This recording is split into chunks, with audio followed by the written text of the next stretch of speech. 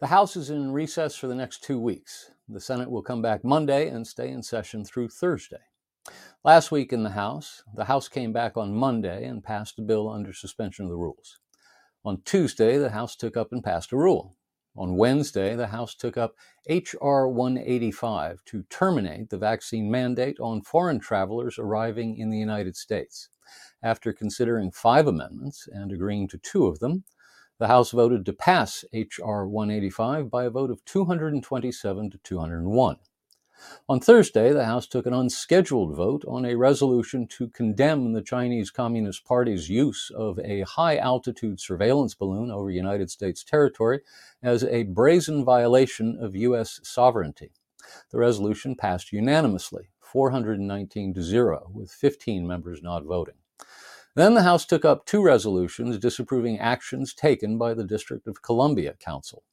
The first one was a measure disapproving the D.C. Council's action in approving an amendment to allow non-citizen residents, including green card holders and illegal immigrants, to vote in local elections.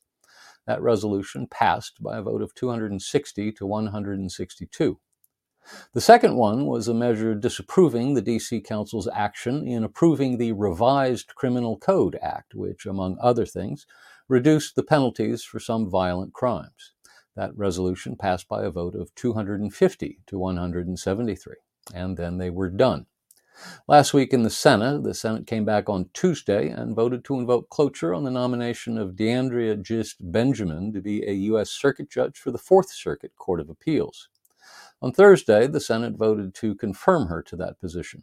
Then the Senate voted to invoke cloture on the nomination of Cindy K. Chung to be a U.S. Circuit Judge for the Third Circuit Court of Appeals, and then they were done.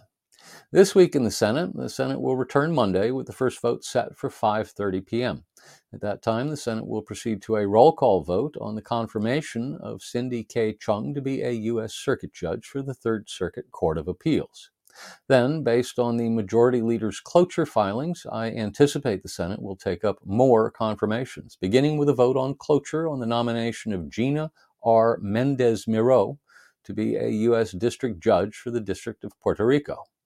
Following that, there will likely be votes throughout the week on the nominations of Matthew L. Garcia to be a U.S. District Judge for the District of New Mexico, Lindsay C. Jenkins to be a U.S. District Judge for the Northern District of Illinois, and Adrian C. Nelson to be a U.S. District Judge for the District of Oregon.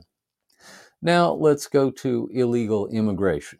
On Tuesday, the House Oversight and Accountability Committee held its hearing on the crisis at the southern border, featuring as witnesses 2 chief patrol agents of the U.S. Customs and Border Protection. Gloria Chavez is the chief patrol agent of the Rio Grande Valley sector, and John Modlin is the chief patrol agent of the Tucson sector. Committee Chairman James Comer, Republican of Kentucky, lambasted the Biden administration in his opening remarks, saying, quote, "Make no mistake, the state of our border is in crisis. Jay Johnson, the Secretary of Homeland Security under President Obama, once said that 1,000 apprehensions per day overwhelms the system. In 2019, he said, and I quote, 'I cannot begin to imagine what 4,000 a day looks like,' end quote. So we are truly in a crisis," end quote. Remember, the most recent figures from Customs and Border Protection show that we're already dealing with about 8,000 apprehensions per day. That number is expected to jump to as many as 18,000 apprehensions per day once Title 42 is overturned. Chief Patrol Agent Chavez described the situation at the border as, quote, "a bit overwhelming," unquote, and said she needed an increase in resources. Modlin said there were 19,300 agents on staff, but he thought 22,000 was a, quote, "reasonable number." There's more on the Hunter Biden laptop story.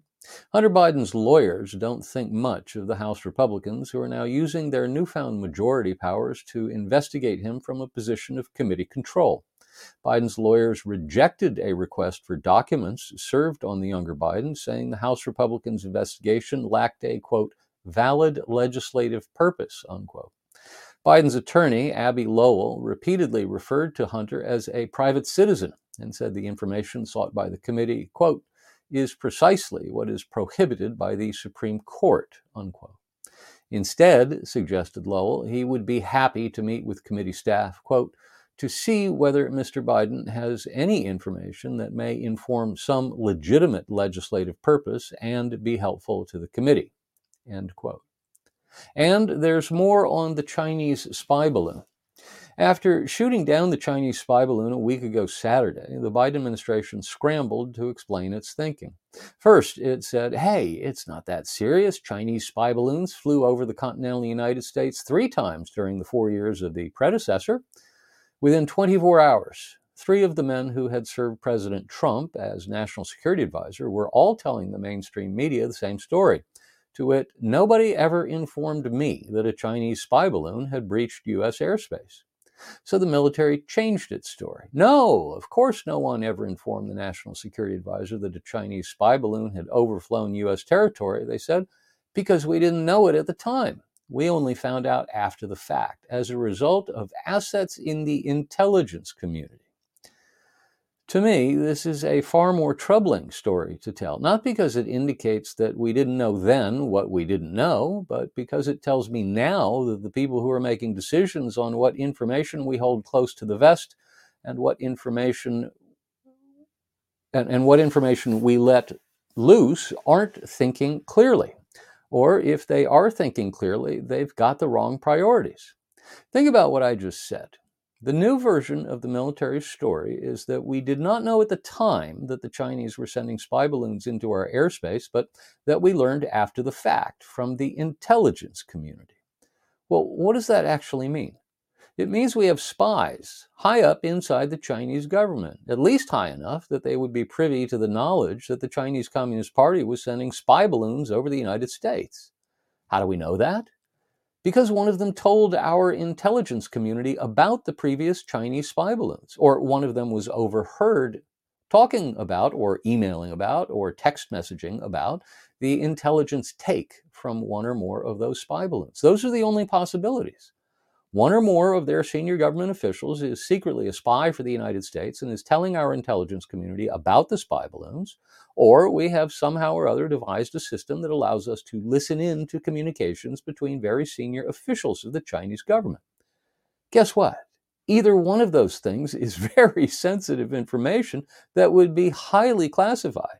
If we had a spy high up in the Chinese government, we would not want the Chinese government to know we had a spy there.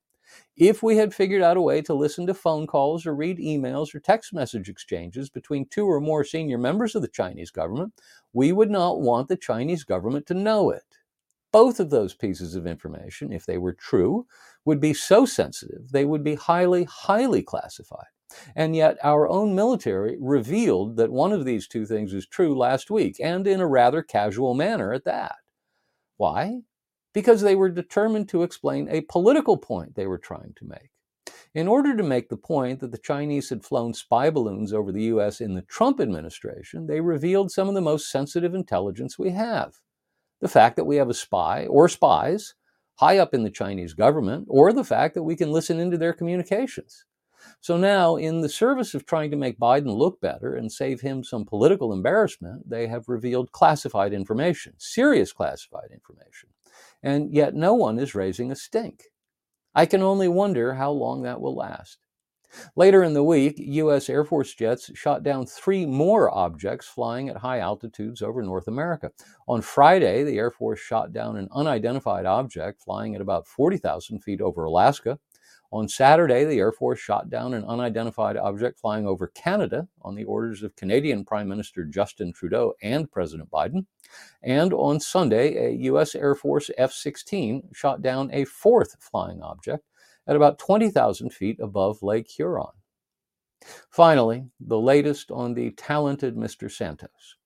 On Thursday, the other shoe dropped. A group of House Democrats led by Robert Garcia of California and including Becca Balint of Vermont, Eric Sorensen of Illinois, Dan Goldman of New York, and Richie Torres of New York introduced a resolution to expel serial liar and repeated fabulist Congressman George Santos from the House of Representatives. The measure has been referred to the Ethics Committee, where it may languish or it may pick up steam. We addressed this in last week's Facebook Live broadcast. It's extraordinarily rare for the House of Representatives to vote to expel one of its own. To do so requires a 2/3 vote, so the bar is high. In fact, the bar is so high that it's only happened 5 times in the history of the Republic. And the first 3 of those members to be expelled from the House were expelled because they were Confederates who had pledged fealty to a different nation, the Confederate States of America. So those first 3 had quite literally committed treason. The other 2 members expelled from the House were Congressman Michael Ozzie Myers, a Democrat from Pennsylvania, who was one of the multiple congressmen caught up in the corruption scandal known as Abscam, expelled from the House in 1980, and Congressman Jim Traficant, Democrat from Ohio, who was caught up in his own personal corruption scandal and expelled in 2002. And that's our Washington Report for this week.